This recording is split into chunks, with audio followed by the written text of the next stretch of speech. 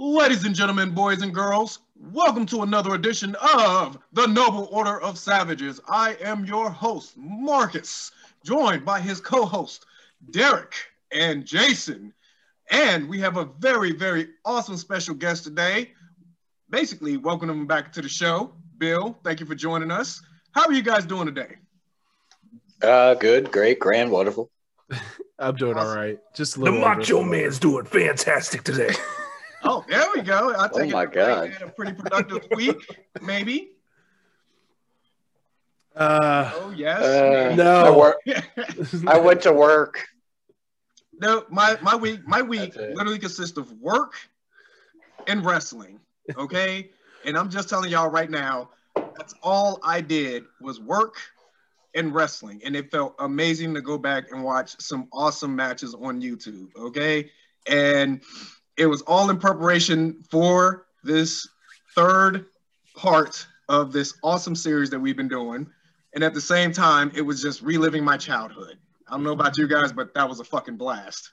Marcus, Yeah. I even went this far back as to watching YouTube videos of like the most controversial events that happened ever in wrestling and like top 10 videos and all this crazy stuff. Oh, yes. Dude, it was everything. Those If you guys, sorry. Oh, go ahead. I was gonna say if you guys want to watch, ever watch the moves that made me say "holy shit" on YouTube? I think I've seen that. It's a compilation. There's probably 50 of them or 100 of them at this point, but it's like a 10-minute compilation of just spots, just crazy moves from everywhere from the Indies all the way up to WWE, and it's pretty badass actually. Yeah, if you want to just see a bunch of really cool moves, go back and check those out. I've watched a few of them, and they're definitely awesome. I will say probably one of the best videos I've ever seen. There's a compilation video of Randy Orton hitting random RKOs just out of nowhere. And it's just a compilation of that. Actually, funny enough, I went down the rabbit hole. Oh, God. Oh, no. And I did not know that there was a such thing as kaiju wrestling. Yeah. Dude, when it showed up on screen, I was just like, dude, what the fuck is this? And next thing you know, dude, like 3 hours later, I'm into it. Like, holy shit, these guys really got into it. They built the sets for the giant buildings and shit, dude. It was insane.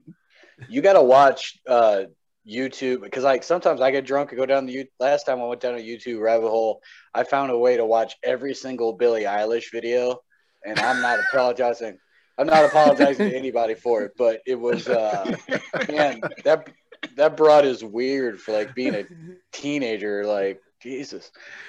Oh, sorry, Divergent, my bad. But I will say this much.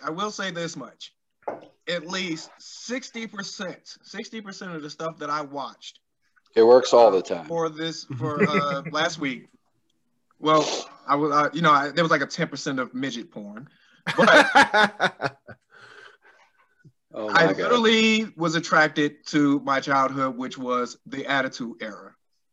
And that was, to me, honestly, one of, in my opinion, what the golden age of wrestling, because that you saw a transformation, you saw switching of the guards, if you may say, from old school to new school, and it was a blast. Like, holy shit. The Attitude Era of wrestling, it really kind of changed the surface of the professional wrestling world in a sense from our standpoint as a fan, from my standpoint as a fan, because during that point in time, we started to have more of the internet and people started to learn things and people started to be like, because I remember, because like people were like, oh, so-and-so is going to show up here. How'd you know? Well, I read it on the dirt sheets. And that's kind of like when fans started to learn about the dirt sheets and everything else. And some people will think that this modern era of wrestling is not so good, but we'll discuss that later. And it's me. I'm some people. And but it's just kind of like that's just how the sport changes with time and everything else, in my opinion, on the matter. Oh, yeah. I mean, you can definitely see the difference from the Attitude Era to what they have now. Sorry, dog. And you can say that they toned it down. They toned it down heavily. Okay, it's almost like it was almost like Attitude Era was, hey, we don't care. We'll, we're doing it for the fun of it. Drink beer, striptease matches, stuff like that. And it's almost like, you know what? It's almost like Vegas. Vegas was for adults, and then next thing you know, with the turn of the century, changing of the guards here, they made it family friendly. And that's what I see wrestling doing, is they're trying to make it more family friendly.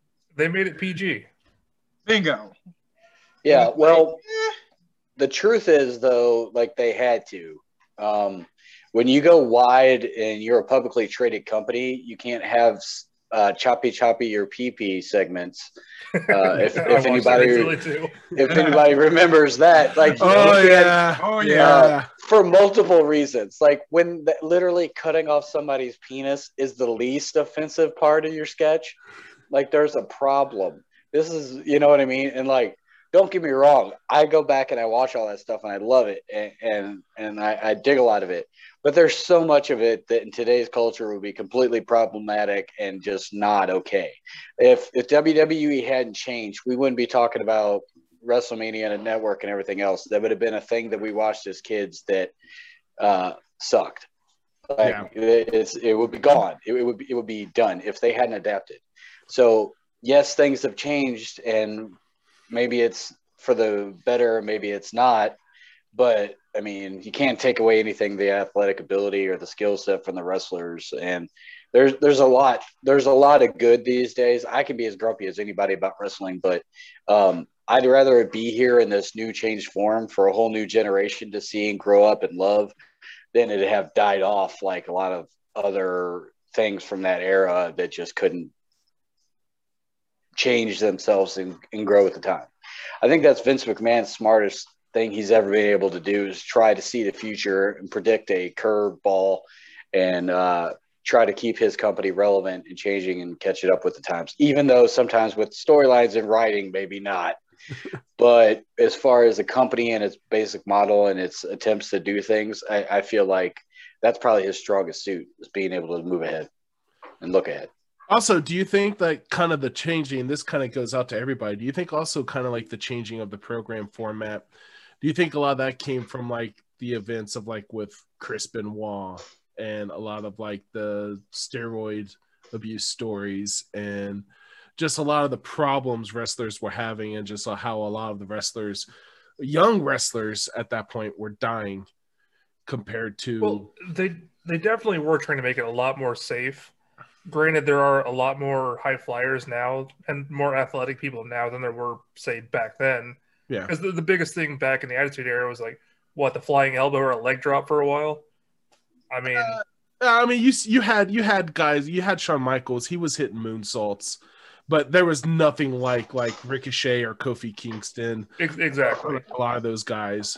Well, with any sports or entertainment, there is also a mirror of controversy. So with all the stuff that they've been through with the steroids, the pain pill addictions, you might just say, what's the word I'm looking for here? You might just say, lack of a better term, brain damage, concussions. There we go. Of course, there had to be some safety measures in play, because the way I see it, just like with any other sports or entertainment, they're trying to keep up with the times and make it a lot more safer for not just the entertainers, but also for the fans, And with that being said, it's for me, it's like I was a little bothered by it, but then again, I understand the situation. These guys are literally going out there night after night, doing their best to perform, entertain, give the crowd what they want, and the wear and tear on the body is ridiculous. Like, I was watching, trying to remember the name of the documentary I was watching, where you had DDP, God, who else? It was quite a few people, and they were going over their injuries, and you could feel the Bible with half the crap that they was going through. Like, Jesus, I mean, looking more into that sport, yeah, it's a very physical sport, you know. Well, that's like a perfect example of this. I believe it was WrestleMania 17 that had Edge and Christian, the Dudley Boys, and the Hardys in a TLC match. Yep. And they were jumping off the top of ladders, throwing each other through tables left and right. Like they actually put their bodies through a lot of extreme torment, essentially, just to put on a good show. Yeah. And I was actually watching an interview with, I think it was Devon Dudley and Jeff Hardy, going through and rewatching the old match and kind of talking about it. And they're like, yeah, the injuries afterwards, it was like you couldn't even get out of the chair. Like it was that bad. Yeah. But they would still go back and do it all over again. Yeah. Well, I also think a big thing that changed was back in the day, pro wrestlers used to be big, tough guys that got into the business because they had a good look, or they were bouncers or fighters, and they were looking to find a way to keep making money by doing so. Whereas, yeah, well, a ton of guys, DDP, a ton of guys, but I mean, even before that, like when your 70s wrestlers and the 80s wrestlers, a lot of them were big bodybuilder types that just had that look, and the work rate wasn't even that important. When I look back when I was a kid, I don't remember a single thing from a Hogan match, but I remember Hogan promos. I remember him flexing. I remember little bitty things like the lead up to the match with the Ultimate Warrior. Like I remember all these things from Hogan, but I can't sit there and tell you he ever had a classic 5-star match. So what I think happened was, I'm sorry. I was going to say, I think Hogan's big claim to fame, honestly, is his match against Andre the Giant. Right. Yeah. Yes. Pretty much. Like, I would say Hogan has 2 to 3 claims to fame. A match with Andre, the heel turn when he went NWO, and his last match with The Rock.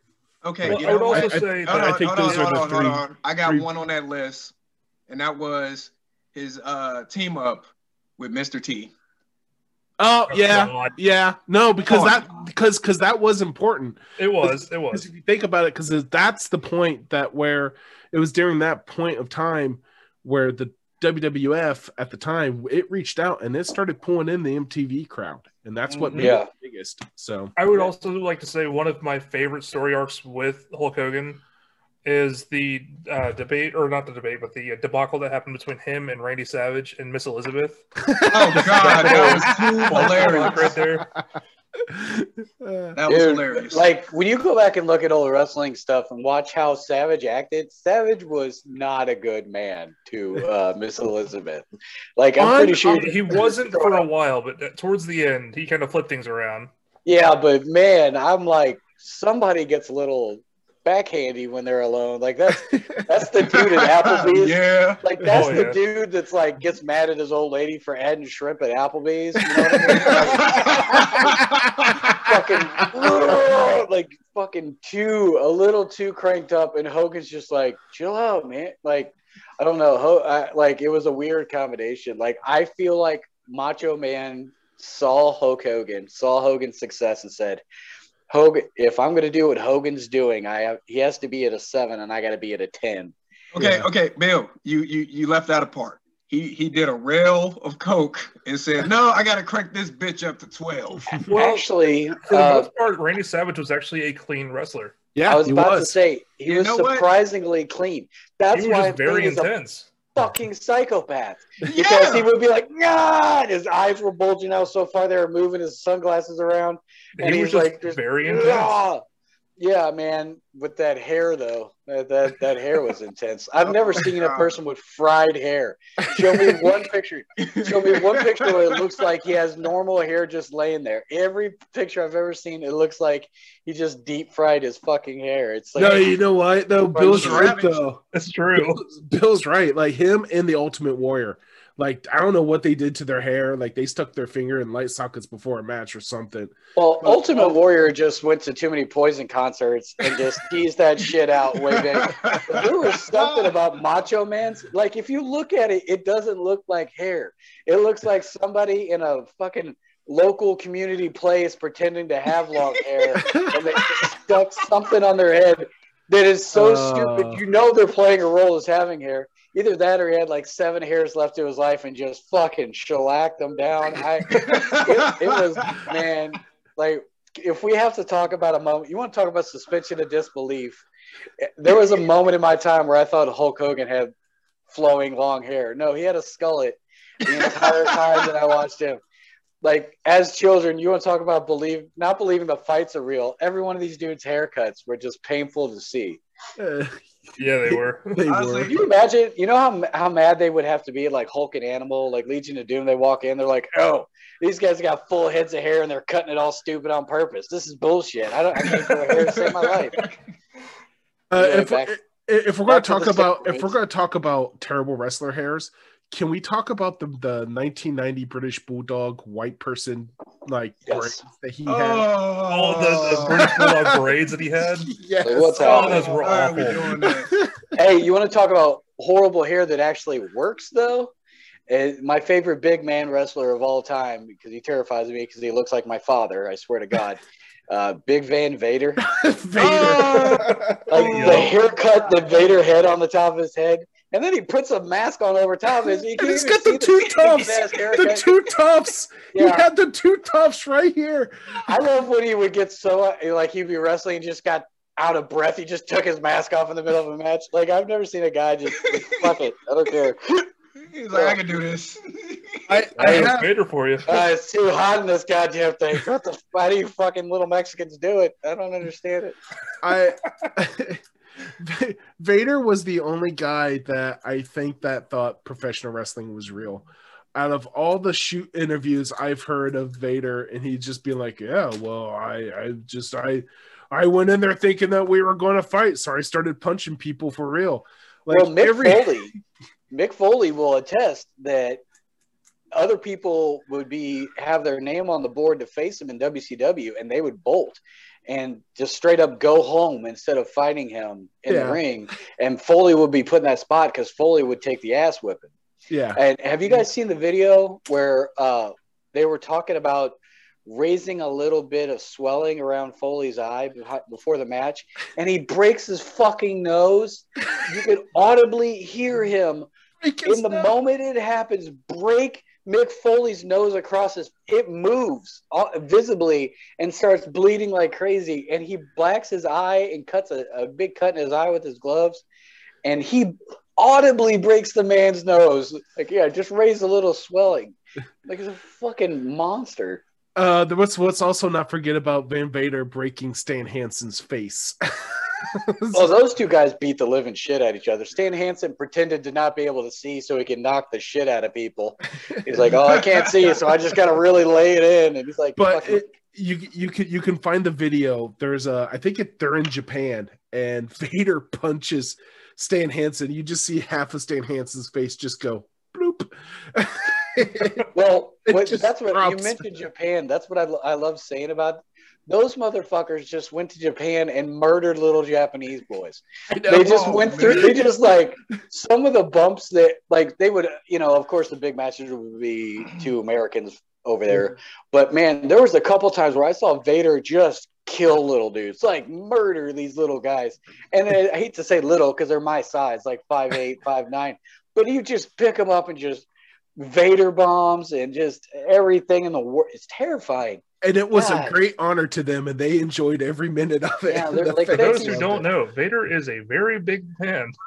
He's a huge bastard. And he's also the father of somebody on Boy Meets World. I forget who, but not really. Remember that when he was on Boy Meets World? Yes. Oh my God. Ridiculous. Okay, so where were we? we were definitely leaning into the attitude era of things and the awesomeness that came with it. So the other really great thing I miss from the Attitude Era is the promos. Oh yes. I think the Attitude Era was the last era we had with real promos that weren't scripted. And that's the one thing I kind of dislike about this modern era of wrestling is like the promos and how everything just feels so scripted.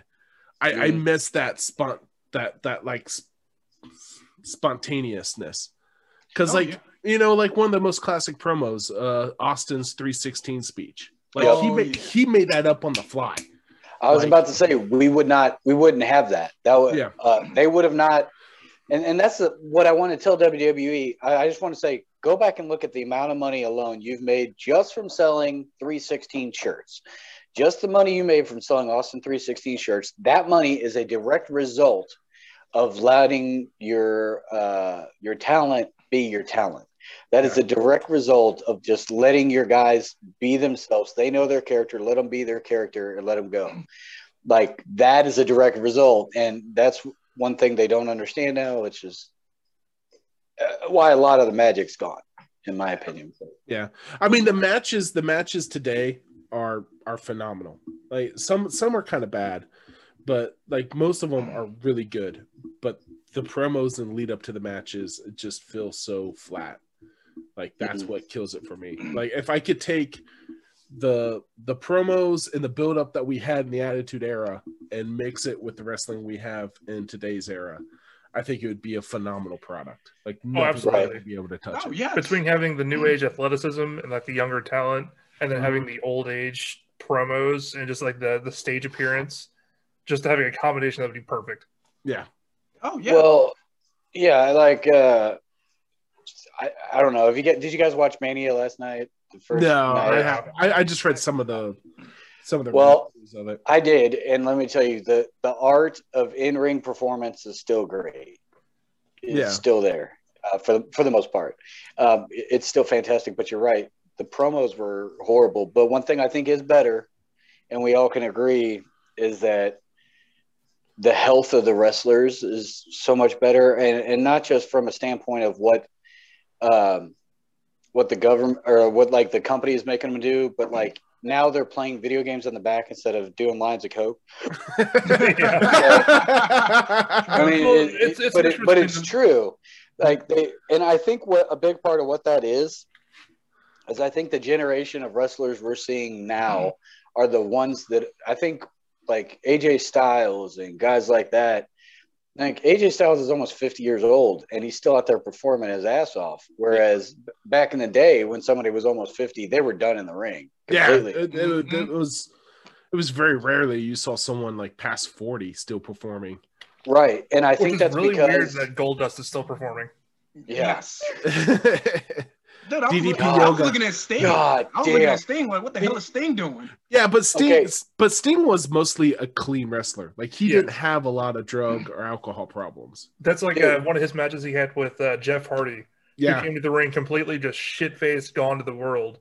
And Sting took the initiative to actually stop the match, like finish off the match as quickly as possible just to try and prevent Hardy from hurting himself. And that's just a true show of how great Sting was. Absolutely. Like, that's the type of performer Sting was. Well, I retract my statement. You guys just brought up Goldust. Is there anything scarier than a 6'4" transvestite that's gonna just like Rocky Horror Picture the shit out of you and beat you up? I think that's one of the reasons why I love him. Dude, his finishing move, Shatter Dreams. I don't know if you guys remember, it was straight up a kick in the dick. He just kicked you right in the dick. Like, that's the finisher. Bam, kick in the dick. And then he hits you with DDT or whatever. But his finisher was, I'm huge. I don't know. You don't know if I'm gay or not, but if I want to take it, I can. And I'm going to kick you in the fucking dick. Like, that's the most intimidating loss you will ever have on your record in your pro wrestling. Like, I'll fight Andre the Giant before I'll fight a gigantic, possibly man who I don't know if he knocks me out, what's going to happen to me. Like, that's way scarier than a guy that just wants to beat me up. Like, oh, for sure. I loved. Oh, it's fucking weird. I loved the Marilyn Manson Goldust. Like, that was the funniest thing ever. I love Goldust with Booker T. Oh, yes. Is an example of why pro wrestling is magic, because those two should never been able to get along or do like they did, and it was fucking hilarious. It was Booker T. Another one of my favorites of all time: Stone Cold Steve Austin versus Booker T in the supermarket. Oh God. Such a great fight. When Austin comes out and opens up the milk and drinks it, like, whew, I am tired of whipping your ass. And he throws him in the freezer and he comes out of the milk section. Like, that whole thing puts him in a cart at the end. Yeah, they had to pay for it. Absolutely. I remember they had to pay the store. They did about $10,000 worth of damage to the store. But see, that was the best part about the Attitude Era. They did little promos and stunts like that. Like you could just like they could be chilling at home or chilling at a bar, and the rival would just show up, knowing that they're there, and just start a fight right there. Just start. Hell yes. Start beating the shit It's out of almost each like there was other. more conflict off stage than there was on stage. And that was the beauty. I think that technically, I think technically that was the Ruthless Aggression era, because Possibly. because the Attitude Era kind of ended when the Monday Night Wars ended. Yeah, I don't know if that's Ruthless Aggression yet, because I call Ruthless Aggression when Cena showed up, and Cena wasn't there yet. That was the tail end of the Attitude Era. Yeah, it's when I say that, it's like Ruthless that gray Aggression area. Yeah, and it was weird because you're having a WCW invasion, but with none of the like stars. Yeah. Of It was, WCW. Like, yeah. show me an invasion with a full NWO and Goldberg and everybody. But they were all sitting at home. They were sitting at home making $500,000 a year under a guaranteed contract. They'd have to break that to come in and wrestle. So why? Yeah. Unfortunately, it was. I would really have loved to have seen Sting lead that invasion. Like I would have been wish, badass. Yeah. I wish we would have got a good Sting in his prime in that invasion angle. Yeah. Instead of like what we got, because we got I'm sorry. We got like Booker T and Buff Bagwell, and Yeah, and nothing against Booker T. No, I love Booker T, but he's the champion, but he couldn't carry it. No, and he was a great addition, but like when I want to see a WCW invasion, I'm talking about Flair, I'm talking about Sting, I'm talking about the NWO, I'm talking about Goldberg. Yeah. You send those in. Give me Goldberg versus Austin. Give me Sting versus Taker. Give me Rock versus Flair. Give me all these great matches they could have made back then. But bring in Razor Ramon. Well, yeah. Hell yeah. Well, they're bringing the whole NWO versus DX, which they ended up doing kind of at WrestleMania. Yeah, but it was just so watered down at that point. It wasn't even a match. Yeah. More people walking out and a couple bumps and it was just like, hey, let's get everybody paid. Yeah. Hell yeah. That's kind of what it was. That's all it was. Yeah. There was no substance to it. That was the crazy part. I mean, it was something that everybody was looking forward to. And yet they to me, they didn't even market it right. Because you got these two teams, badasses in their own right. And it's like, where was the pranks? Where was the call outs? Where was that feeling of rivalry of seeing madness? And you really didn't feel it, especially when it came down to them, facing off against each other. That it was watered down. To be fair, Triple H had one of the coolest entrances ever that year, though, when he was the Terminator thing. Yeah. Triple H has been notoriously good for his entrances. Yeah. Yes. I agree. I'm a Triple H mark. Like, a lot of people don't like Triple H for reasons I have yet to figure out, but as being just a regular old-fashioned traditional pro wrestler, I don't know what more you want from the guy. I think he's great. He's one of the best. He's one of the last of that. Like, he was one of the last guys to take that old school mentality with that Attitude Era and be able to carry it way into the future. Well, and he can work a 25-minute match without all the insane high spots these other guys do, and still keep you involved in the match, still keep you emotionally involved and on the edge of your seat. Literally, my favorite match of all time was at the Royal Rumble, 2000 Royal Rumble, him and Mick Foley as Cactus Jack. And it was it was right after my birthday. I got tickets. I went on my birthday to go see Raw that year, and then saw immediately after it was that pay-per-view. And yes, they did spots. They had the thumbtacks and the chairs and all that. But man, it was more about psychology and telling a story. And I think when those two mixed it up, it was freaking brilliant. But still, people still hate on Triple H to this day. I don't understand it. Actually, you know what? If we're talking about wrestlers that are hated on, even though he was good as a tag team partner, I believe that Edge did not get the respect he deserves as a WWE champion. I disagree with that. How many times was he I think Honestly, I highly disagree with that. No, now saying, Christian, first run. Christian on the hand, he doesn't get the respect that Christian deserves. I agree with you there. But Christian has shot the championship. Now, How many times? Christian, yes, I will agree with. I will agree with Christian. Yes, Edge. That is a different story because I think when he faced off, when he first won the championship belt, it really felt hollow. It really felt hollow. I really did not feel like he did not get the respect he deserved because, let's face it, he was a pretty boy. He came off of a tag team run. He was going solo. He was aiming for the belt. He faced off against some of the best wrestlers in the league to get that belt, including Mick Foley himself. And it was like, it was like the weight of him actually winning was not there.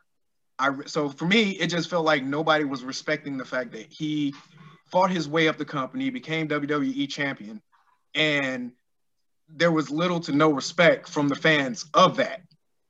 And mind you, he's a very good wrestler. He's a very awesome wrestler. I think with Edge, it kind of like his respect with the fans came a little bit later. Yeah, it did. But at first it was like everything else. Like people had to warm up to him. I just unfortunately think that Christian just got the bum end of the deal. It's because Vince McMahon thought Christian was ugly. Swear to God. There was a gimmick proposed. Swear to God, there was a gimmick proposed where they wanted to put a blur, like a identification blur over Christian's face when he wrestled. I'm not making that up. That's how ugly Vince McMahon thought Christian was. This is also the same person who wouldn't bring in Mick Foley to the WWE unless he wore a mask. Yeah. That's the only way he let him on the show. I'm going to go on record on just my own opinion while we're on the topic. I think Edge sucks. I think he's overrated, and I think I'm actually kind of bored with the idea of him being in WrestleMania. He wrestles like a giant, but he's not. He's a skinny-chested little guy. His spear looks like he's trying to hug and cuddle you instead of trying to fucking knock you out. There's nothing about Edge. Edge's greatest matches were all with people that carried him. And if you look at his big time greatest matches, The Undertaker was fucking carrying his ass. And say what you want, but like when he got in there with other people, like Alberto Del Rio and all these horrible matches, like, I'm sorry, I'm not an Edge head. I'm not an Edge guy. I do respect the shit out of Christian because go back and watch their old matches. Christian did the traditional tag wrestling thing where he worked his absolute ass off and then tagged in Edge, and Edge got all the spots. Christian was more so the technical, like, smart wrestler, whereas Edge was more the flashy, like, oh, look at me kind of thing. Right. Christian was clearly the worker out of the two. Like Christian was the workhorse. He could sell, he could take the bumps, and he knew when the tag, and like if it wasn't for Christian, we probably wouldn't have had the popularity of Edge. Probably wouldn't have been there because I think at certain points in time Edge got flat, and I think Bill's right. Like their saving grace, Edge and Christian together, was the fact that they were a tag team. Yeah. And I don't think either one of them would have made it at all if it weren't for the tag team aspect. But in the same breath, you did have wrestlers such as Mick Foley, Chris Jericho, even the Undertaker basically praise Edge for his athleticism. Now, I'm not gonna go on record and say he was the best ever. No. But I will say that he is somebody that does deserve some respect because he works his ass off. He probably knows he's not the best, but he works his ass off. That's the only thing I'm looking at right now is, he started from the bottom and worked his way up. So just a little respect, just a little. Not saying kiss his ass or anything. And I mean, I do agree with you here. I do like Edge. I just don't think he's as great as everyone's saying he is. Now, in all honesty, if I had a top 5, we can even say top 25. He would be on the list, but he would not be towards like the money spot or the top 10 or even the top 15. He would be right around either 15 or 20 on my list. I think so Yeah. too. Right, Yeah, that's all I'm saying. I mean, he does deserve some respect for what he basically gave to the company. You know, not just as tag team partners, but also in his solo career. I mean, that's the only thing that I look at is that he basically bust his ass. You know, I will say, as long as we gloss over this whole incident that happened with Edge and Lita in the ring, we'll just kind of forget about all that because like everything else. Yeah, the sex incident or whatever they call it, live sex so demonstration weird. Or some shit. Like every now and then, I don't think people say Vince doesn't do drugs, man, but every now and then I think he's just like, listen, we're gonna do live sex in the ring, and it's gonna make us money. Lita damn near quit over that. Oh yeah. Because she really didn't want to do it. And Edge didn't want to do it. They were both uncomfortable. It's like you could even see how uncomfortable they were in the ring. Yeah. Oh yeah. And Matt Hardy's in the background crying. It's like it makes me think that Vince McMahon watches a bunch of like cuck porn. Like because poor fucking Matt Hardy's in the background, like, my fucking girlfriend that was with me forever is getting plowed on live TV. Oh man. Actually, I was about to say Vince is probably a midget porn type guy. Oh no. You can get like 9 of them in the screen. It's amazing. My little dick's flying everywhere. What are you gonna do? Speaking of controversy, so let's talk about one of the greatest controversial moments in professional wrestling history. Oh no. When Mae Young gave birth to the hand? Not quite. No, not that. Not that. Okay. Not that. That's the one that bothers me. That was an Attitude Era golden moment. That's another episode right there. Deep cut, and I'm not talking about Meg when I say deep cut. It's not. You know what though? Like, there is one thing that bothered me. Like, whose hand was it? Because it wasn't Mark Henry's hand. Because it was a white hand. Well, not even that. He didn't. Now, if like Mark Henry had a prosthetic hand, and he was like, "Oh, I can't find my hand," and then she gave birth to a hand, and he was all like, "That's my hand. Wait a minute, that's not my hand. I could buy that." But the hand came out of left field. That was it came out of somewhere. Yeah. And the hand just like, I mean, like, I don't know. I guess if it was, love it. Mae Young was walking around with her hand in her vagina. Like there was a hand in there. But how old was she? Wait. The real question was, how old was she? She was like, she had to be like 100-some years old here. I think during that point in time, she was 96.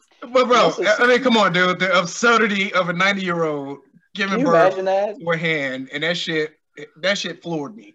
Must sound like somebody doing a round of applause underwater or something. But I mean, it's just like I couldn't buy it because Mark Henry had both hands. Now, if there was like some like, I don't think that's the hang up.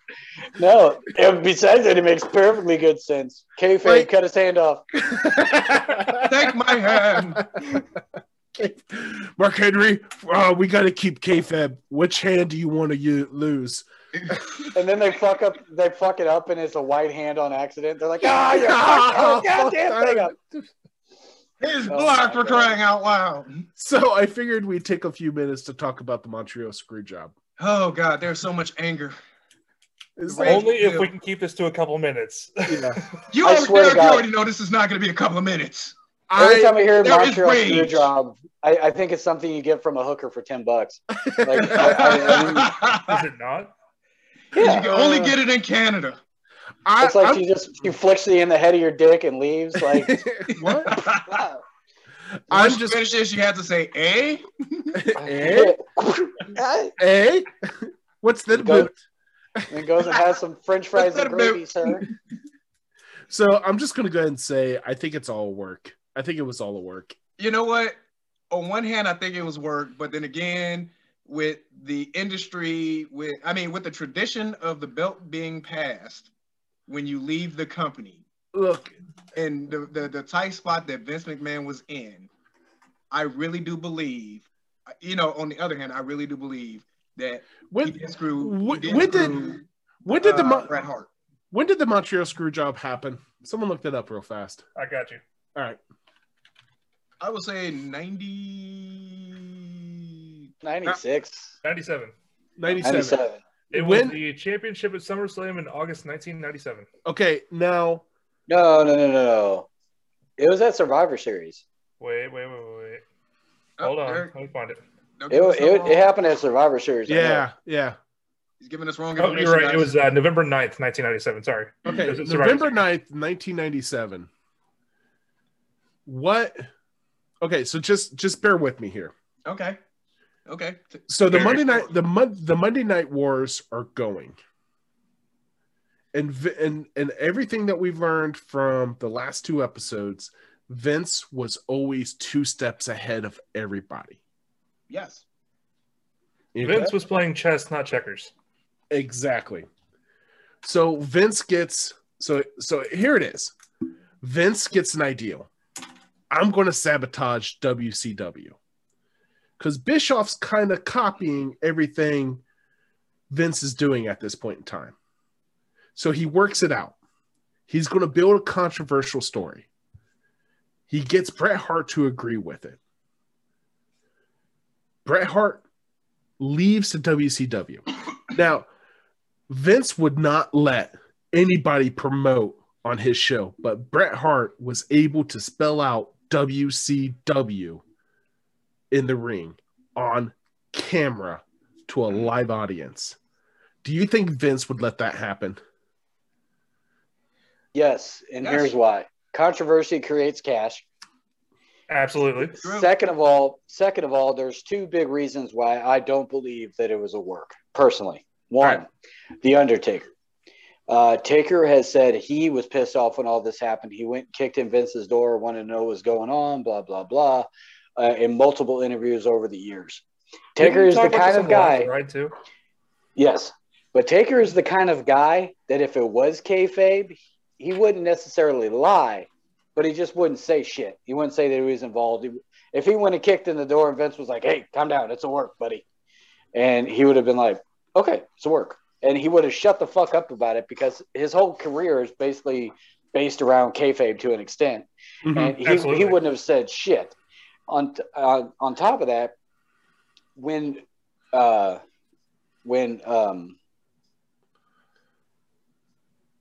Hart, went full retard, sorry.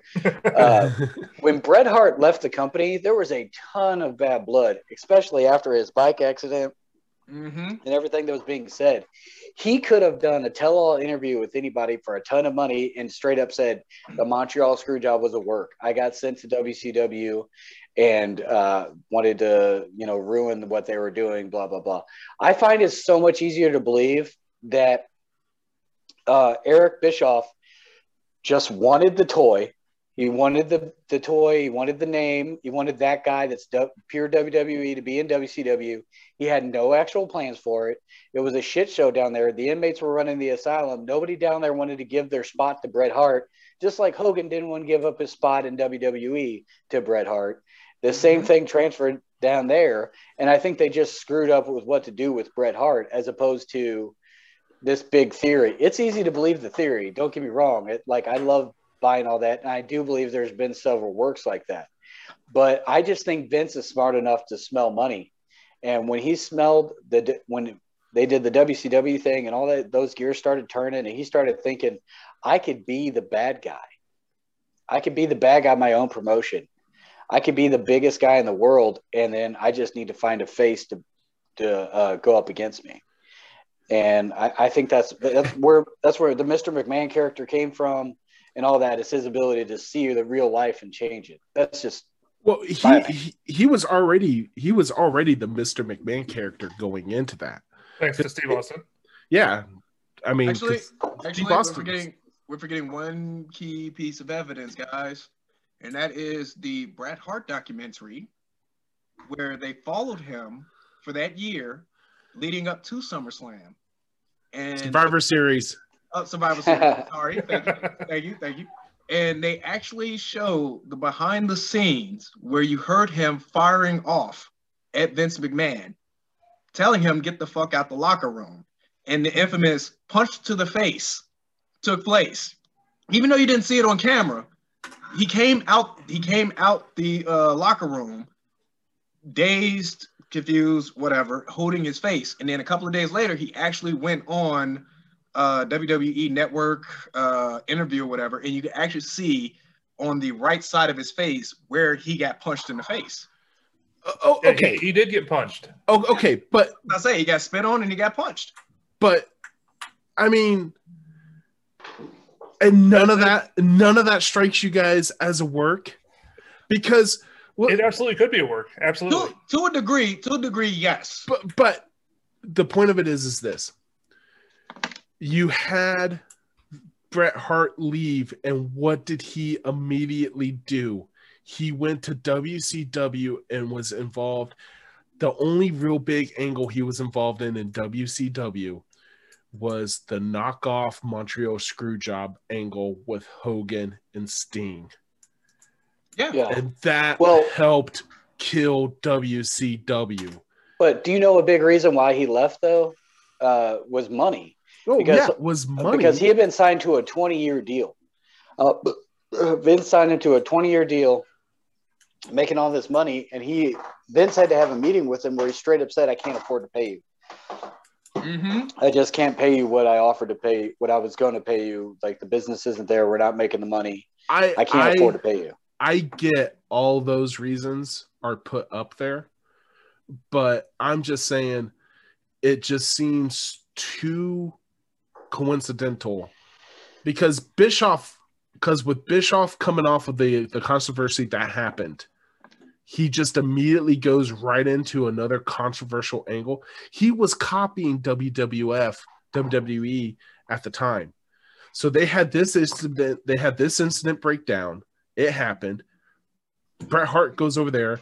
Bischoff's immediately like, okay, this is what we're going to do. And it just helps kill WCW. The only people that had to keep a secret of it being a work was Shawn Michaels, Bret Hart, and McMahon. Everybody else had to think that it was real, but the only three people that had to know it was a work was those three. I would almost argue that Undertaker would probably know as well. Yeah, Undertaker was judge and jury in the back. He might have had to have been told, just so he probably wouldn't have killed somebody.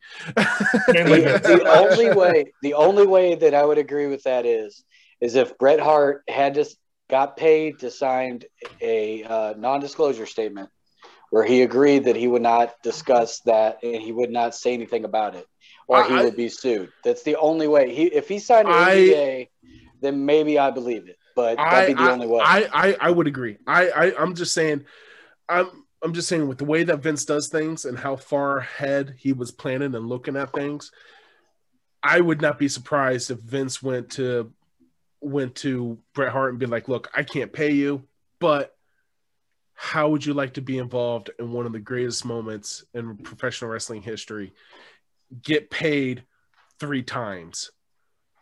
And getting paid 3 times by signing to WCW, getting paid from there, coming back and getting paid again. And then all the history and going down in the books with the Montreal Screwjob. I mean, I could see somebody being like, okay, what do we need to do? And then those 3 working out this angle and just... Yeah. I don't know. I could see it, but like, we'll never know, man. It's professional. It's professional wrestling, seriously, and not to make it seem more serious than it is, but it's professional wrestling's version of 8 Men Out.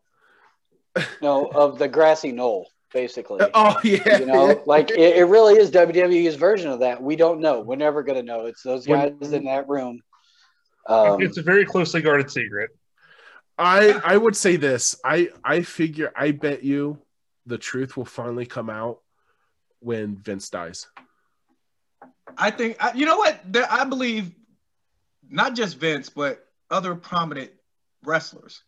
I think there will be some stories that some of the other wrestlers that knew them are going to be comfortable telling. I have a feeling that once Vince dies, we're probably going to learn a lot about Vince that we probably didn't know. You know, I kind of agree, but part of me thinks that Vince really won't be able to resist saying "gotcha." Like at some point, some point before he dies, like he's laying in a hospital bed. He's like, "I just want to say, the screwdriver was a work. Gotcha. Kayfabe ain't dead. Gotcha." And I was all behind the. You know, Mark Henry walks out, pulls off a glove, and he has a white hand, and he could take the white hand off. That's idea. why he was going to retire. Yeah. I can honestly say that there's probably stories with them doing their tell-alls and all this other stuff, their over-the-world tell-alls and stuff like that. I know that there are some stories that they are holding on because the other person is still alive and they cannot tell the story yet. Yeah. But whenever it approaches, that story will come out and we're just going to be sitting here like, wait, what the fuck? And the Montreal Screwjob is at the top of the list because if this is one giant fucking conspiracy and either Bret Hart, Shawn Michaels, or even The Undertaker comes out and says, yeah, it was fixed. I'm done. I'm fucking done. I'm going back and rewatching everything in slow-mo for 4 days. I'm watching everything in slow-mo just to basically capture everything. And yes, we will be back on this podcast to talk about it. That'd be a fucking 3-hour episode of my insanity of the Montreal Screwjob, okay? So I think we talked about the Montreal Screwjob enough. Yeah, I think never so. enough. Yeah. It's never enough. I'm gonna be tossing and turning tonight, thinking about it.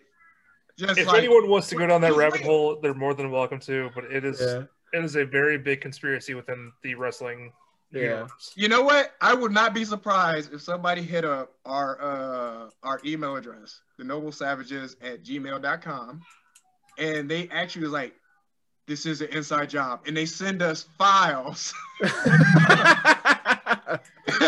And like, tell no one. Delete evidence when done. I really want to do that now. Like, just to fuck with you guys. But. I'm just saying, there's going to be a lot of conspiracy going on if people was hearing this. Who's this W.D. Fisher guy? I don't know, but he's on some shit.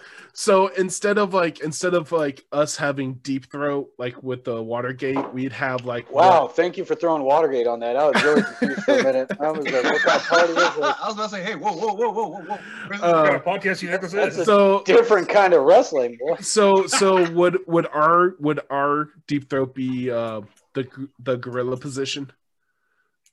Kinda. Okay, and that sentence alone is. Would our Deep Throat be the gorilla position? Well, if she's any kind of a woman, it would be. Like, a hell of a sentence. Would our Deep Throat be the gorilla position? Actually, yes, because I do believe there are little people that stand at the gorilla position, occasionally just running wiring and helping with this and that or the other, that hear things and say things. But I also think those people make up a lot of shit and tell Dave Meltzer. That's why he says all these things that are supposedly true. So moving forward with this conversation, here we go. So I think that kayfabe has become a dying art in professional wrestling. Mm-hmm. Yes, it has, and I blame social media for it. Yeah. So we talked a little bit about kayfabe. In part 2 with one of the most important moments in professional wrestling, which happened during the Attitude Era, and that was the curtain call.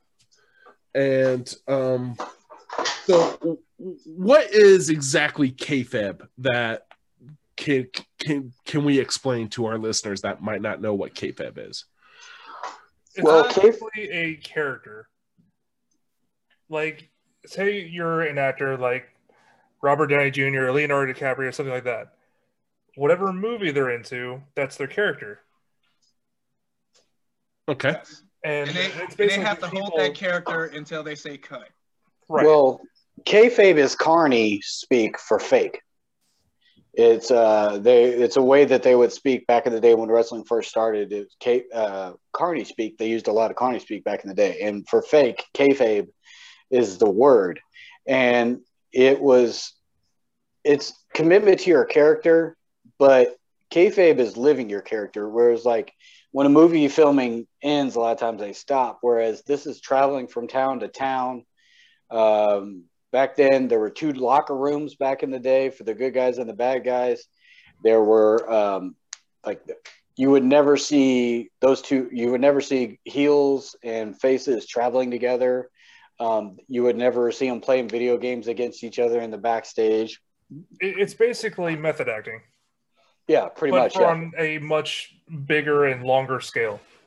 My favorite kayfabe moment came when I was, I want to say, it was during the heyday of Hacksaw Jim Duggan. Oh, yeah. And so Hacksaw was having this feud with the Iron Sheik. And then all of a sudden I come to, like, it's just over. And Hacksaw Jim Duggan and the Iron Sheik aren't on TV. It wasn't until years later that I found out about kayfabe. And that I found out that Hacksaw Jim Duggan and the Iron Sheik got pulled over in a car with marijuana in the car, and they got arrested, and they broke kayfabe, and they both lost their pushes, and they both got dropped. Like, I love that story. One of my favorite moments of kayfabe that it's real when the old timers believe it, and I don't know if you guys remember Kamala. Yeah. Uganda giant. Yeah. I'm slapping his belly and stuff. Okay. There was a scene where, and I was super young when this happened, but I remember watching with my dad, and I was super, super young, but Kamala bit somebody's ear off by storyline. Oh, and he had the ear in his hand, and it was bloody, and the guy rolled out of the ring, and blah, blah, blah. My dad, to this fucking day, knowing absolutely how fake wrestling is, will stop you. And he gives me shit for liking wrestling. Oh, it's fake. It's all bullshit, blah, blah. But man, that time that Kamala guy really bit that dude's ear off. He was crazy. And he still believes it. He absolutely still 100% believes that a man went into the ring for $50 and got his ear bitten off of his fucking head because this other guy was crazy. And they showed a felonious assault on live television and kept showing it on the network and everywhere else. Like they kept showing an actual mauling of a human being on purpose. It's fake. It's not Mike Tyson. Yeah, but that's what it blows my mind that he gets so worked up and giving me shit about liking wrestling about how fake it is. But by God, that one single moment was real. Yeah, I love it. Actually, for me, it would be New Jack. There was nothing kayfabe about New Jack. Of course Look what you made Bill do. Jesus Christ, man! You just ruined my whole life. Like, fuck it, no. Man, I thought you meant he was in the room. I'm like, like, New Jack is New Jack is literally like the best psychopath I've ever seen come out of wrestling. That's because he went in the ring trying to kill people. Well, see, that's the best part. Yeah. It didn't matter if he was good at wrestling or bad at wrestling. He was like the perfect fucking heel, and he was a fucking psycho. I mean, he could be a good wrestler, but there's a part of me that everybody was scared of wrestling New Jack. Don't get me wrong. Like, I really want to see him get in the ring, though, with a guy like either Kurt Angle or Brock Lesnar and just get fucking murdered. But with that being said, I want to see a guy. I would love. We had this conversation in our group chat of who was the most violent wrestlers ever, and for me, it came down to either Vader or New Jack, and I would love to have seen a Big Van Vader or New Jack match because somebody it would be a death match. Somebody would have died. I think New Jack would have tried to gouge or cut Vader or something in some way, and Vader would have knocked him out. I firmly believe Vader was in there stiff style over in Japan. ECW was crazy bumps and all kinds of shit, but man, the way Japan worked over there, that stiff style and the size difference between the two, I just think that he would have been stabbed and hurt bad, but he would have broken New Jack's jaw. He would have knocked his face off. More than fuck likely. yeah. See, if New Jack has weapons, he's very deadly. He does not care. But Vader is big, and once he actually gets a hold of New Jack, he will destroy him. Yes. Well, and New Jack likes fucking with new people and young guys and guys that don't know what they're doing and guys that are scared to be in the ring and all that kind of shit. He likes, like, New Jack's fucking crazy. He was fucking tasing motherfuckers and he tased the guy and threw him off. What was it? 40 foot of scaffolding onto a table. Yeah, but let's be honest about it. Vic Grimes was a bitch. He deserved it. Oh, absolutely. Oh yeah, if you know the story, he did. Well, who didn't deserve it was that mass transit kid. Oh god, that was no. You know what though? That. I don't want to say fuck that kid, but I'm going to say fuck that kid. Okay, first off, that kid lied about his age. He lied about his age. He was 17. He was 17. He fucking 17-year-old. I saw videos of that. I'm like, that's a big-ass 17-year-old. Like, I'm not mad at anybody for believing that dude was in his 20s. That was a grown man. He lied about his age. He went backstage in the back and showed nobody in the back respect. He went in. He went in calling his own spots. He went in and was trying to be big dick in the locker room.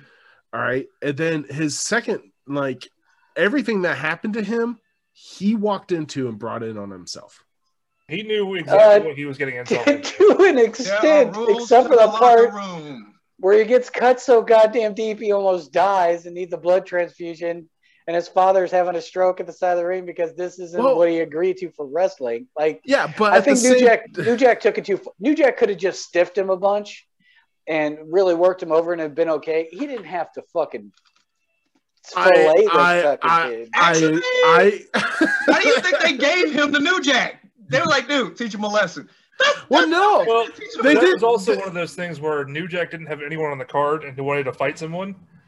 And it was supposed to be a tag team match, is what it was. The whole thing of it is the mass transit was brought in to be Devon's tag team partner because Bubba couldn't be there. Okay, because it was supposed to be the Dudleys against the Gangstas. Yes. Yeah. But did you notice though, back what I was saying about New Jack? New Jack didn't pull that shit with Bubba Ray or Devon. He didn't pull that I'm a badass shit. He pulled it with guys that he could get away with, young guys that would just stand there and close their eyes and get cut. But see, and that was kind of like the thing we were talking about, like with what made Vader more violent and dangerous was Vader was stiff with everybody. New Jack could work, and New Jack did work with people he respected. See, my reservation on that, though, Vader is a big badass who will just beat the shit out of people. New Jack is on record said he was trying to kill people. That dude, I've also seen the video, the beyond the mat or whatever, where he's like railing lines of coke. And he's got some like fucking horrible looking 17-year-old chick he's about to go plow, and he's like. She's like, yeah, I like this New Jack. And he's the fucking railing lines in some backyard somewhere before a match. And he's like, yeah, I'll kill him, motherfucker. I'm like, God damn, dude. He's just fucking one eye sticking out. Fucking he literally said he was trying to throw Vic Grimes off and onto the ring post and hoping to kill him. Well, yeah, that was because Vic Grimes gave him brain damage. I mean, Vic Grimes, because they fell bad. Sorry, did you guys hear that ridiculousness? That's what I live with. But no, it sounds like he's a New Jack fan. He's trying to defend New Jack. I guess he tries to cut me. I'm just saying, New Jack was like the scary. He was just a scary all around guy. Like, Jesus Christ. Where Vader was very stiff, New Jack was purposely trying to hurt people. That's dude, that's why he's at the top of my list as a fucking psycho. Like, Jesus. But again though, with New Jack, he, like, the Dudleys never got hurt. Like, the people that he respected and he worked with never got hurt. Vader, he respected Stan Hansen, and he still broke Stan Hansen's face. But he wasn't actively like, oh, I'm going to go fucking break his face. I think he might have said that. It was Vader, so I mean, it's possible. Yeah, it is possible. I'm pretty sure they were just trying to put on a very, very good show. And that's the end of the day for the wrestlers, is putting on a great performance for the audience. And yeah, things are gonna happen. Back then, kayfabe was real. But the show got to go on. Yeah. Kayfabe was real. Like, they didn't want you to see through the punches and the fake hits and the fake moves and stuff. Yeah, they were protecting it. Real. Yeah, at all costs. And I'm pretty sure the opponent that got hurt understood, because it's like, dude, we're protecting the industry, we're protecting our reputation. That's like the interesting thing is there's actually several moves where the person who's actually doing the move towards the other opponent, they're actually getting hurt worse than the people taking the hit. Yeah. Yeah. Oh yeah. Yeah. Oh yeah. But it's a bloody game. It really is. There's a lot of things that you have to actually trust the other person that is going against you to not try and kill you too. Yeah. Oh yeah. Especially in today's modern day with the moves that they pull off and stuff, you're just going, Jesus, man. So many times these guys absolutely trust each other. So. Well, that's like the WrestleMania 17 match I mentioned earlier, the TLC match with Edge, Christian, the Dudley Boys, and the Hardy Boys. At one point, Edge, I think he spears Jeff Hardy off of one of the ladders, or like I think he was hanging off the belt or something like that. Yeah, he was hanging off the belt. He speared him off the top of a ladder. Mm-hmm. And he actually said in an interview, I think it was with Stone Cold on his podcast, talking about how literally Jeff Hardy's life was in his hands, so he didn't fall on his head. Mm-hmm. Yeah. And there's a lot of trust that you have to actually give each other there to not try and hurt each other. Yeah. And you know what? To me, that's the beautiful art of wrestling right there, is even though majority of it is for show, the performance is real, and at the same time, there's like you said, there's a level of trust. It's awesome. Like they understand what they're going out there, what they got to do. Some of it is fucking dangerous as shit. No wonder they tell everybody, please don't do this at home. But have any of you guys ever been in an actual ring? No. I trained a very little. I've been in an actual ring, and it was just because friends I know were training. I was never what I thought big enough. I never thought I would be capable to be a wrestler, but I remember it's true. I took 2 what you would call bumps, if you wanted to, where one I just crossed my arm and did a flat back bump. And then I jumped off of the corner because I was a dork. I wanted to throw an elbow, so I jumped off of the third rope in the corner and tried to drop an elbow in the middle of the ring. Got the timing all wrong, landed on my knees and elbows. Ouch. And when I took the flat bump back, flat on my back, I hit the ground and went, ah! Like for about 30 seconds. Yeah. I don't know how these guys do it. And every guy there was like, yeah, WWE's ring is harder, stiffer, and less give than what we're working with. So a lot of training and practice. Absolute respect, yeah. Mm-hmm. Now, circling back towards the kayfabe aspect a little bit, I don't know why this just randomly popped into my head. I think one of the funniest kayfabe breaks was between Triple H and Kofi Kingston. It's when when Kofi switched out of his Jamaican accent while they're doing a promo on stage, and Triple H called him out on it. And I think he actually said something along the lines of, "Hey, aren't you supposed to be Jamaican?" Yeah, I remember that. Nice.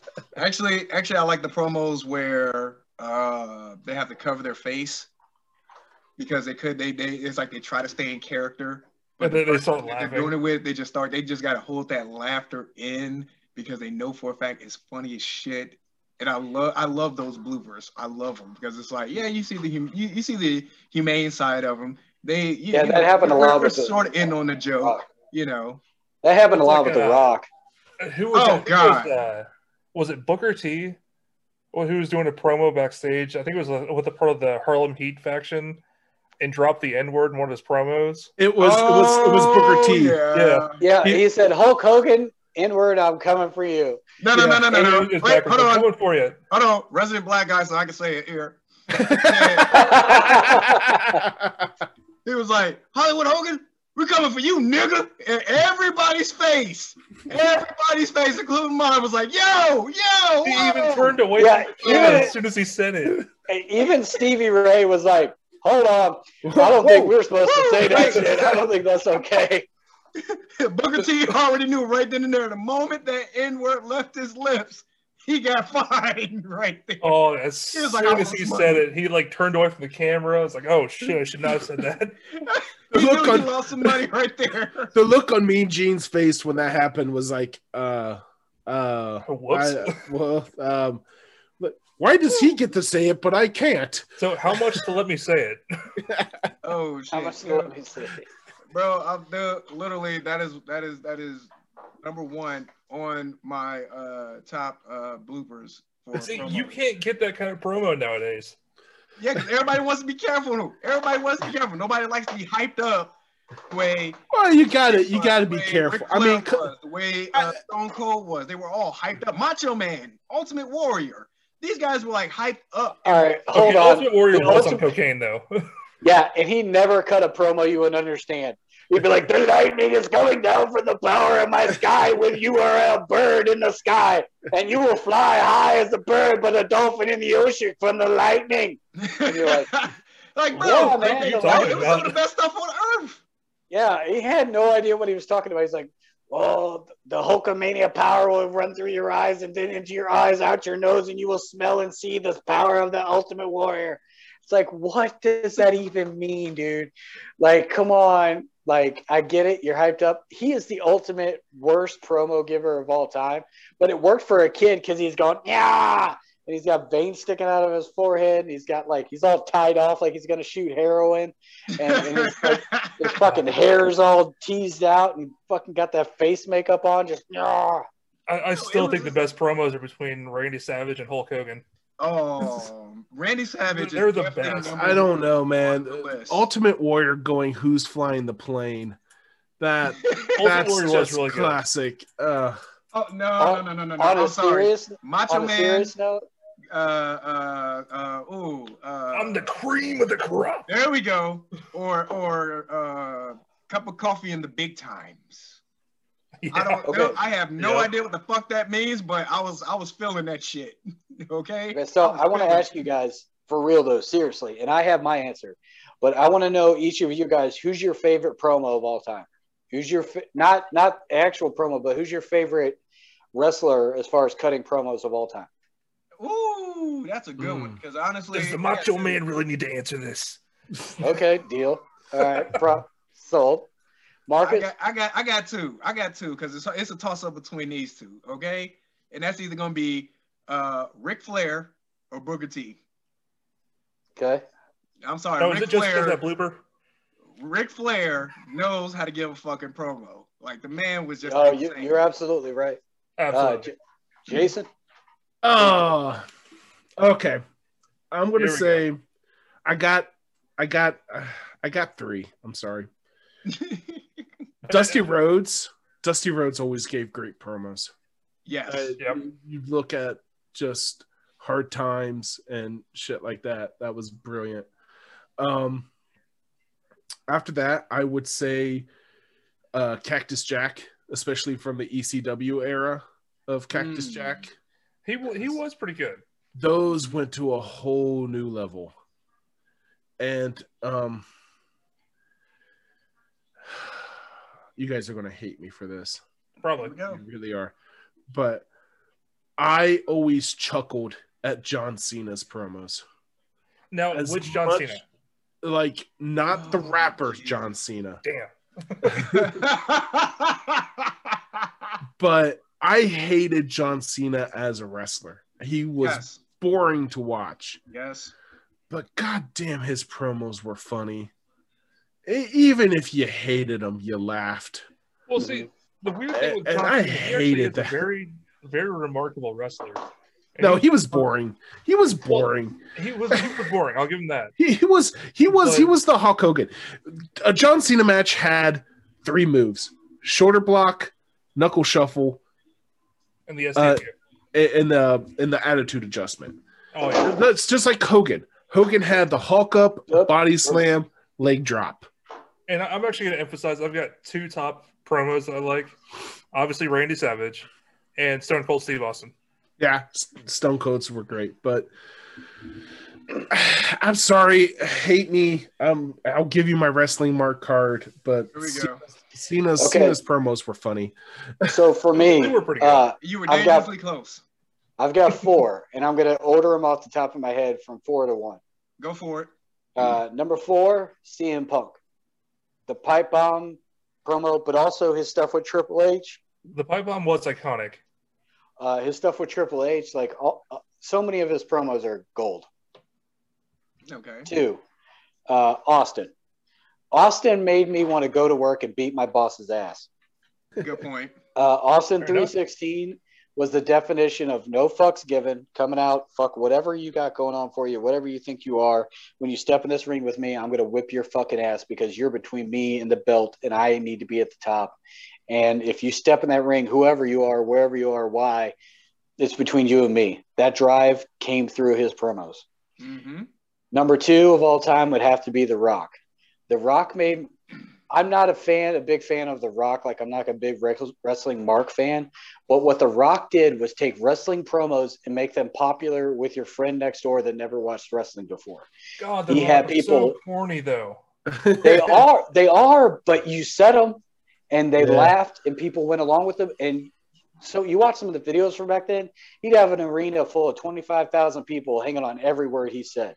Because The Rock's in-ring wasn't all that great. It really wasn't, but his promo 3 moves, one of the best in the world. Yep. But to me, the best promo of all time was not a guy that yelled and screamed. He was the exact opposite.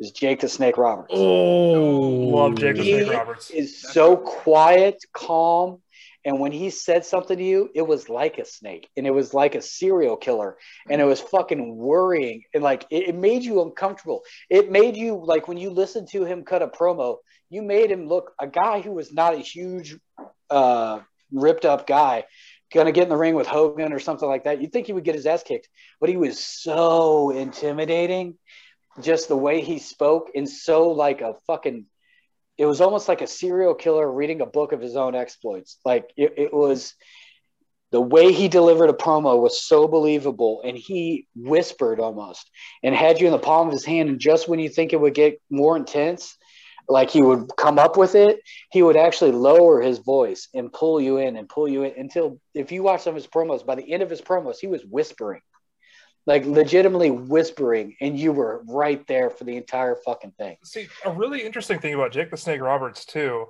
there are actually a lot of people who never thought he would actually make it very far in wrestling at all, just because he's not very athletic. He wasn't necessarily the biggest or strongest guy, but he definitely had to make up for everything, like in ring and in promos, just to try and make up for his lack of physique, for better, or lack of a better explanation. Right.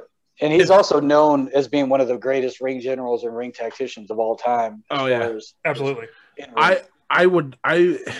If I could take 2 wrestlers and do a fantasy booking of 2 wrestlers in their prime and have them face off against each other in like a series of matches and like work promos against each other, Cactus Jack and Jake the Snake would be my pick.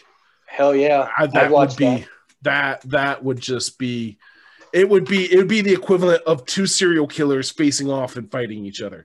I'd watch that. I'd absolutely watch that. Yeah. But so going into this kind of last part of this, the modern age of wrestling, how do you guys feel about it? Like, the WWE is at the top. There's really no competition with it. Do you think that hurts it?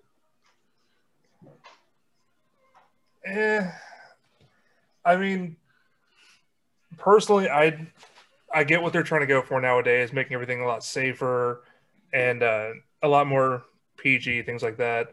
But at the same time, it's not what I grew up with. It's just not the same. I don't care for it that much. And there's no like real big stories that I can really like latch onto and follow. Like how back in the day, how they had the Brothers of Destruction, the Kane versus Undertaker for a while. Yeah. Like a lot of the old school storylines, it's just not there. I can't follow it. It just seems like it's the same match day after day after day. it's not entertaining to me. Bill? Yes, from a in-ring perspective, the stuff guys do now, it's mind-blowing. The and ladies too, but for the most part, the in-ring is so much better than it ever has been. It's like you could take 5 guys, 10 guys at random from the WWE's talent pool, any 10. Anybody that's on TV right now, you can take any 10, start a new federation, and it'd be popular because the work rate is so good. You can't get to the WWE now. There's very few exceptions of guys in the WWE. They're just kind of basic, boring workers. Everybody's got some kind of unique thing. But with that, one thing I can't stand and I deeply, deeply hate is when a finisher is used 15 times in a match. When I was growing up, look at you, Brock Lesnar. When somebody kicked out of like last year at Mania, it was like horrible. This guy hits 3 finishing moves. This guy hits 3 finishing moves. Okay, it's a pin. That's boring. It was like what, 7 F5s? I was like, no, this is stupid. Yeah, I want to see an actual finishing move that is like boom, lights out, show's over, ball game. And they would do that for a little while with some moves, like the Claymore and a couple different moves like that. They did where it was lights, like the broke kick and stuff like that. If they hit it, it's lights out. But then eventually they have somebody kicking out of the same move 4 fucking times. And it's like, God damn, man. Like, it's suspension of disbelief. And I'm giving you that. I'm volunteering my suspension of disbelief. But I don't want to see 19 finishing moves and 19 false finishes. And when a guy falls off the ladder, like, this is why I don't like AEW. In WWE, back when they did the ladder matches, the guy will fall off the ladder and he would lay there for a second. Or he would get hit and he would roll out and take a powder for a minute because he was selling what happened to him. These days, you're doing Canadian destroyers off of ladders through a table and the guy hops right back up. He's like, aha. It's like, no. You're ruining, like, when do you decide to end the match? Mm-hmm. Like, it's finishers used to be like missing a finisher and almost hitting a finisher has been replaced by hitting the finisher 5 times. And that's one thing I hate about modern wrestling. Just me. Yeah. No, it's I think there's this ideal of everybody's trying to look good and nobody wants to, I don't know, like, okay, you hit me with your finisher, but then I'm going to kick out because I want to look good too. It's like, no, just take the finisher and take the pin. Like, look good in other ways. And so do you guys think that with how things are with like some of the moves and stuff like that they use, do you think that like too much of the athleticism is starting to outpace the matches in themselves? Like, because you got guys that can do like 450s and splashes and can jump from one side of the ring to the other, and they all want to put in these spots to show off their athletic ability. Do you think that they're just trying to do too much in matches and they need to kind of slow it down a bit? Not necessarily. No. As long as they do things tastefully, like Shane O'Mac, how he does the cross ring drop kick from the top rope, like having like 1, maybe 2 of those in a match. All right, that'd be cool. As long as it's not doing multiple times over and over and over, or like a Shawn Michaels super kick or anyone else who does a super kick kind of thing. If they're not like going around hitting it over and over and over, it's just, as long as there's not a lot of repetition and they're actually mixing it up, then I think it's cool. And there's very easy ways to draw out a match doing so as well. Well, for me, I would have to, sorry, Derek, disagree here just a bit. And that's because, in all honesty, if you actually look at a match, you can actually compare that match. You compare that match to dancing, like waltzing, salsa, even fencing. We can even go fencing here. And it's choreographed to a certain degree where, you do get to show off your athleticism. You do get to basically show your endurance, going like, 20, 25, 30 minutes a match. But at what point do you say, okay, that's enough? As Bill once said, and of course, Jason just brought up, And it's like, these guys are conditioning themselves to go for hours. The athleticism with these guys, I'm not even going to lie, is superb. I actually sat down and watched one of the matches, updated matches, and it's like, these dudes can do this all day, and during our time, it's like watching Stone Cold do the Stone Cold Stunner, or the Rock doing the People's Elbow and Rock Bottom, Undertaker, Choke Slam, and the Tombstone. The moment they did those moves, you knew it was over. The moment you saw them set up for the move, it was done. You already knew the match was over with. Okay. And the best part was, it was the rare occasion. It was a very rare occasion that they would kick out of it, or they would reverse it. But nowadays, these guys are pulling off these moves, very gracefully, if I may add. But it's like, why keep trying to outdo what you've already done? So there has to be a balance between performance and entertainment, and right now in this era, it's kind of, they're not balancing it out. That's the best way I can put it. Well, you can have a nice balance of these high risk moves. They're like doing the 450 splash off the top rope, things like that. Yeah. As long as it's spaced out throughout the match. They can't be doing it back to back to back. And there are still ways you can do so. Like if it's early on in the match and you super kick someone, for example, all right, it's foreseeable they could get up out of that. I could see that. But as long as they're not doing it like 5, 6, 7 times in a match, then it's redundant and boring. Well, let me just say this much. When the Attitude Era was around, of course, you had the choke slam, the stunner, all these moves. And we were dumb, impressionable kids going to school in the gym, performing these moves on each other, okay? We were having fun. We were wrestling instead of playing basketball, okay? And this is how iconic the moves are, is that when you set somebody up for the stunner or the pedigree or even the choke slam, the person that even though you're playing and you're really not trying to hurt each other, it's sort of like we went on script with the move. It was the finisher. So the moment you got put in a pedigree or a rock bottom, you was like, oh, well, that's it. You're not going to roll out of this one, because you were basically seeing what they did on TV. You were following the script of what they did. Versus now, it's like, if you're basically, even if you pace out doing these moves, it's literally, how should I put this? They make it to where there's a survivability rate, which to me does not add to that fantasy of basically ending the match as soon as possible. See, there's the bit of a difference between calling something a special move versus a finisher. Like I was talking about a minute ago with Shane McMahon jumping across the ring doing a missile dropkick from the top rope. That's not necessarily a finishing move, but it is a high visibility, high value move kind of thing. Mm-hmm. It's a very flashy move. There's the word for it. There you go. And you could foresee someone kicking out of something like that. But if you do it 3 or 4 times, something like that, then it's obviously too much. Yeah. Whereas you have things like the choke slam, for example, that was popular among a lot of big men over the years. Well, that was a finisher that's kind of been muddied down. Well, look at the main events when it came down to the pay-per-view matches of old versus new. If you saw Stone Cold doing his stunner, Undertaker doing the tombstone or even the choke slam, even Shawn Michaels doing the Sweet Chin Music. Literally the most iconic photos of them doing those moves, you can see in the background, everybody has their camera out. They're flashing the photos because they know it's coming. They know the end of the match is coming. So it's like, oh, get the pictures in.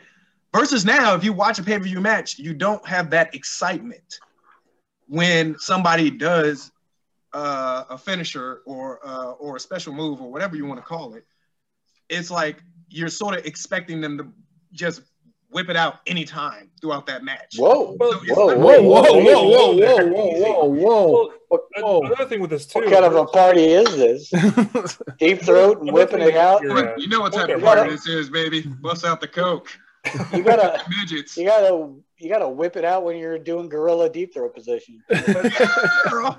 Another thing to go against your point here, Marcus, too. There are so many people nowadays who are doing the same moves that other people are doing at the same time, so it's not like their own finisher kind of thing. You don't have they've started bringing back finishers. Like Kevin Owens now does the Stone Cold Stunner.